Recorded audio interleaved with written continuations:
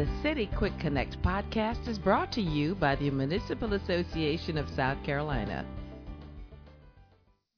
Hey everybody, this is Casey Field, your manager for municipal advocacy at the Municipal Association of South Carolina, and welcome. It's been a long time since we've talked. Welcome to another edition of City Quick Connect podcast. With me is my non-sick, back in action co-host, Scott Sawton. And congratulations to you, Casey, for getting over your COVID, and we're all back at it and doing well. And of course, I don't think we ever stopped working. We continue. I was about to say, Scott, like quarantined at home. We worked through the sickness, we worked through the quarantine, and here we are on the other side. That's right. Happy about that. Happy about it. Let me tell you what I'm not happy about. I'm not happy that we can't travel to all of our 10 places across the state for the regional advocacy meetings. Yeah. You know, I love to see everybody. I love to hug. I love to share a good meal. I love it. While we're still going to host them, we just can't do it in person. Yeah, the regional advocacy meetings are always a lot of fun for the staff, and they were going to be this year really important for us because of our two new staffers, Joni Nickel and Erica Wright, who will be working on behalf of cities and towns at the General Assembly when we get back to normal.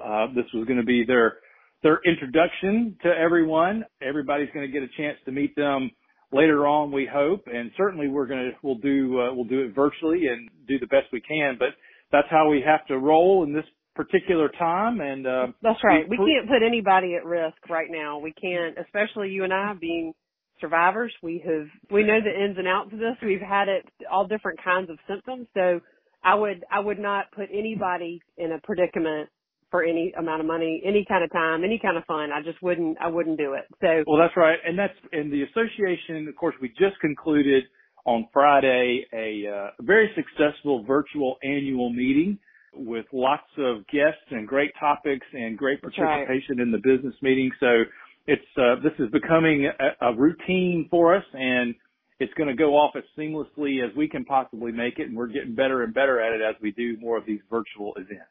Absolutely. We've got the ability to do it, and if we can do that and reach as many people as we do in person, maybe even more, because it will take less time and you don't have to go anywhere.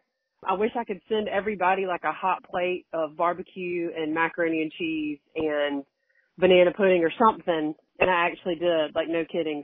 Think about that. How we could send food to everybody. But I get we can't do that. Maybe I could just eat on camera or something. If there is one advantage to the virtual regional advocacy meetings, it will be to the benefit of our waistlines. That's right. God, isn't that the truth? So on our virtual annual meeting, that was last week, the virtual regional advocacy meetings, we still need everybody to register. We've got to be able to give you the link to the meeting. So we need everybody to register. Everybody will be getting emails. You'll be getting it in the Uptown Update. It's in the July, I believe, issue of Uptown. So we're going to need everybody to register. That's important.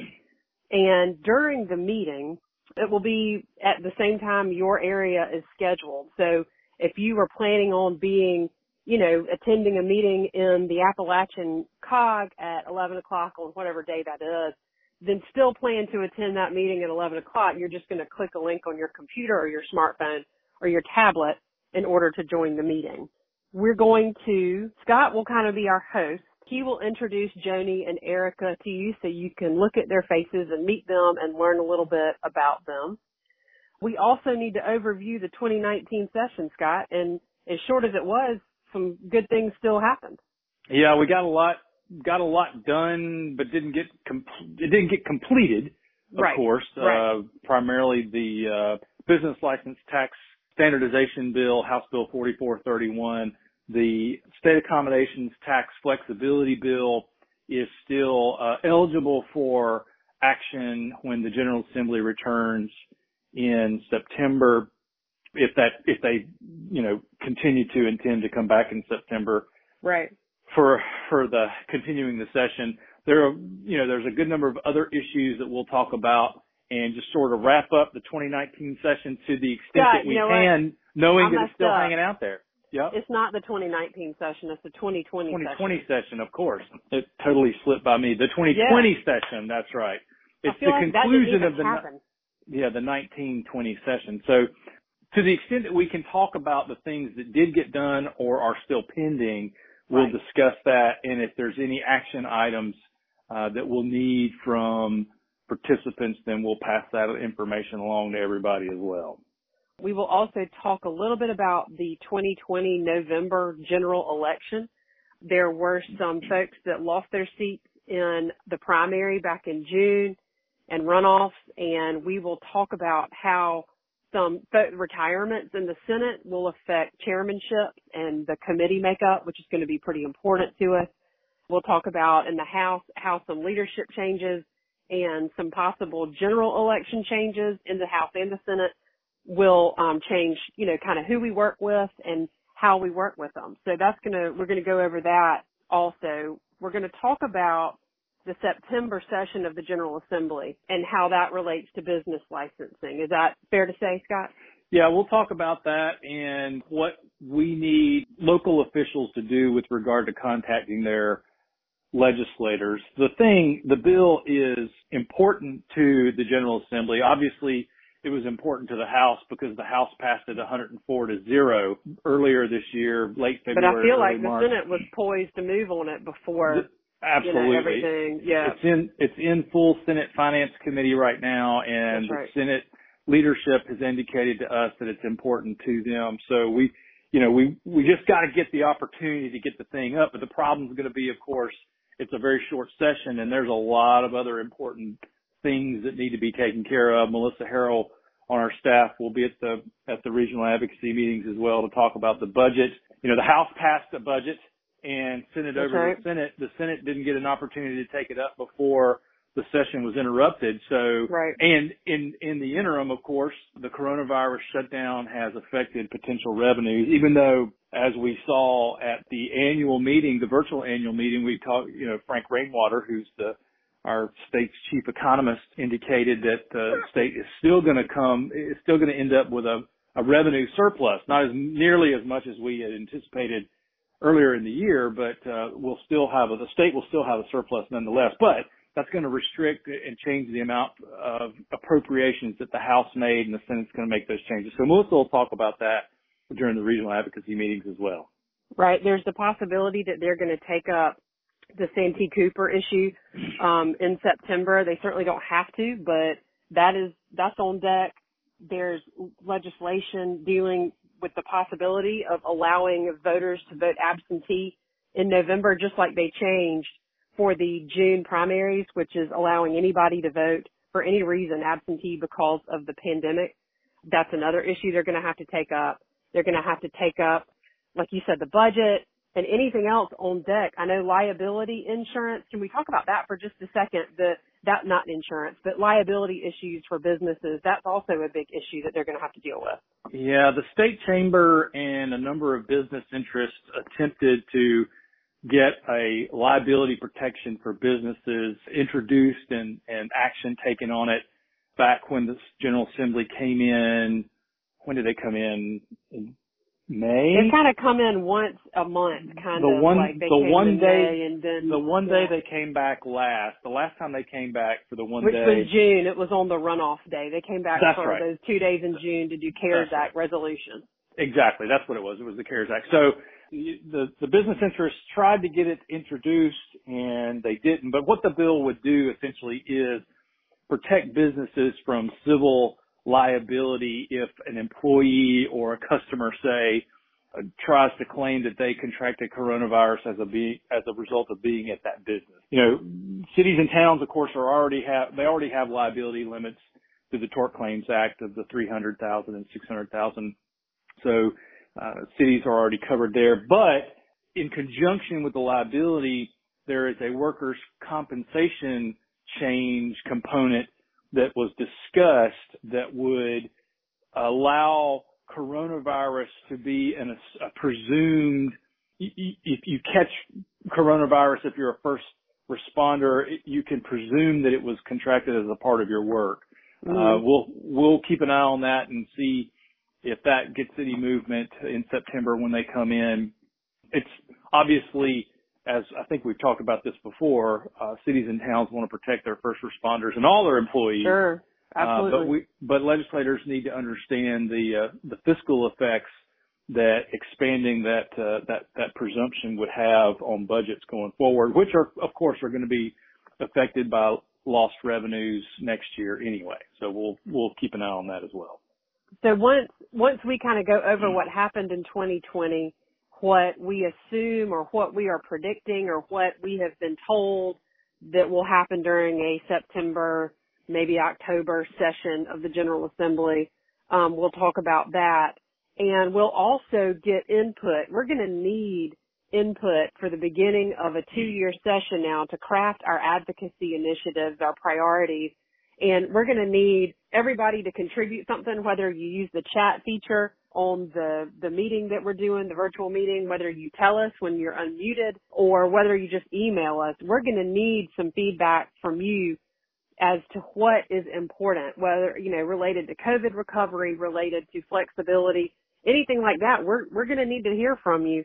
And that, just because these meetings are virtual, that does not change.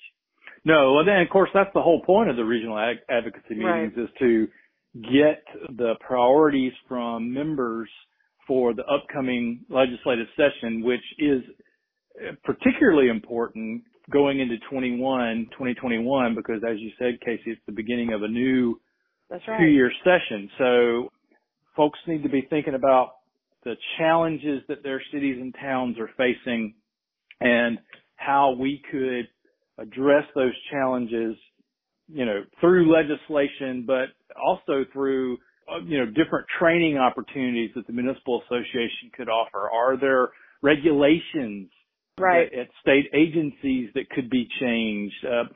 Obviously solutions that don't involve legislation is something that we prefer because it's easier to do. Right. So don't, when you're thinking about these things and you're offering these challenges to us and suggestions for how we could tackle these problems, don't limit yourself just to a bill in the General Assembly. There's all kinds of ways to attack problems, obviously. So that kind of gives you a loose kind of overview of what we're going to be doing August and early September virtually with the regional advocacy meetings. And I hope everybody will still, this is probably a little bit easier. It's not nearly as fun. I love to give hugs, and I love to see, I feel like I call it Old Home Week. I feel like it's like our church revival. It's like our chance to get together and catch up with each other and talk about kids and grandkids and what we're doing for, just anything. So I really will miss the in-person contact and seeing everybody. I will not miss having to get on a crash diet after these things are over and just eating water and lettuce, drinking water and eating lettuce for weeks after. It's worth it as far as I'm concerned. Yeah, I think I'm happy to do that. But we really do want you to register and start looking for information from us on the meetings, and we will keep sending you information and following up with you to make sure you've got everything under the sun. We'll have a page on our website with an agenda and resources and links and all that stuff that we'll send to you before the meeting. Yes, and you can find that website at www.masc.sc. This would not be us on a podcast if you did not say that. Well, you got to plug the website. Come on. You got to plug the web, because you know what? That's where all the information is, man. That's where everything is. That's all the information is. Where it all comes together ultimately, right? Where it all comes together. Scott, do you have anything else to share with everybody? No, I just, as you said, we hate that we're not going to be able to get out on the road and meet with people. And, of course, the regional advocacy meetings also give us an opportunity to meet new council members and mayors who have been elected since last year, and there's been a good number of elections. But hopefully they will join us on these regional advocacy meetings online, and we'll at least be able to put a face with a name and get a little bit familiar there. But it's the best solution for right now. We're hoping that the numbers start trending down sometime soon. Kidding. You know, as of right now, there are close to 60 cities and towns across the state that have adopted face covering ordinances, mask ordinances. 40% of the state's population is covered by a mask ordinance. Wow. And I would say local leaders need to continue to lead because absolutely make decisions that are best for your community. Absolutely. I mean, it's evident that we're not going to get a statewide mask order. Right. So it's up to you locals to lead your residents and meet their needs and requests for action when it's appropriate. And I think a lot of folks are doing a good job with that. So until the numbers start going down, then this is how we're going to operate for a while, and hopefully it'll get better as soon as we can. And you know, Scott, there still will be opportunities. I mean, there is obviously every day now, but especially at the regional advocacy meetings, there's going to be opportunities to ask questions and have some dialogue with the platform that we're going to use. It's not just us pushing out information. There will be chance to interact a little bit. Is that fair absolutely. To say? Yeah. And people, people who attend need to, come with your thoughts and your ideas already. Obviously, absolutely. That helps prompt discussion, but that by no means limits discussion. So if there's something that pops into your head or a discussion point that comes up when we're online, then by all means, we're going to do our best to try and accommodate that exchange of ideas so that we can all benefit from it.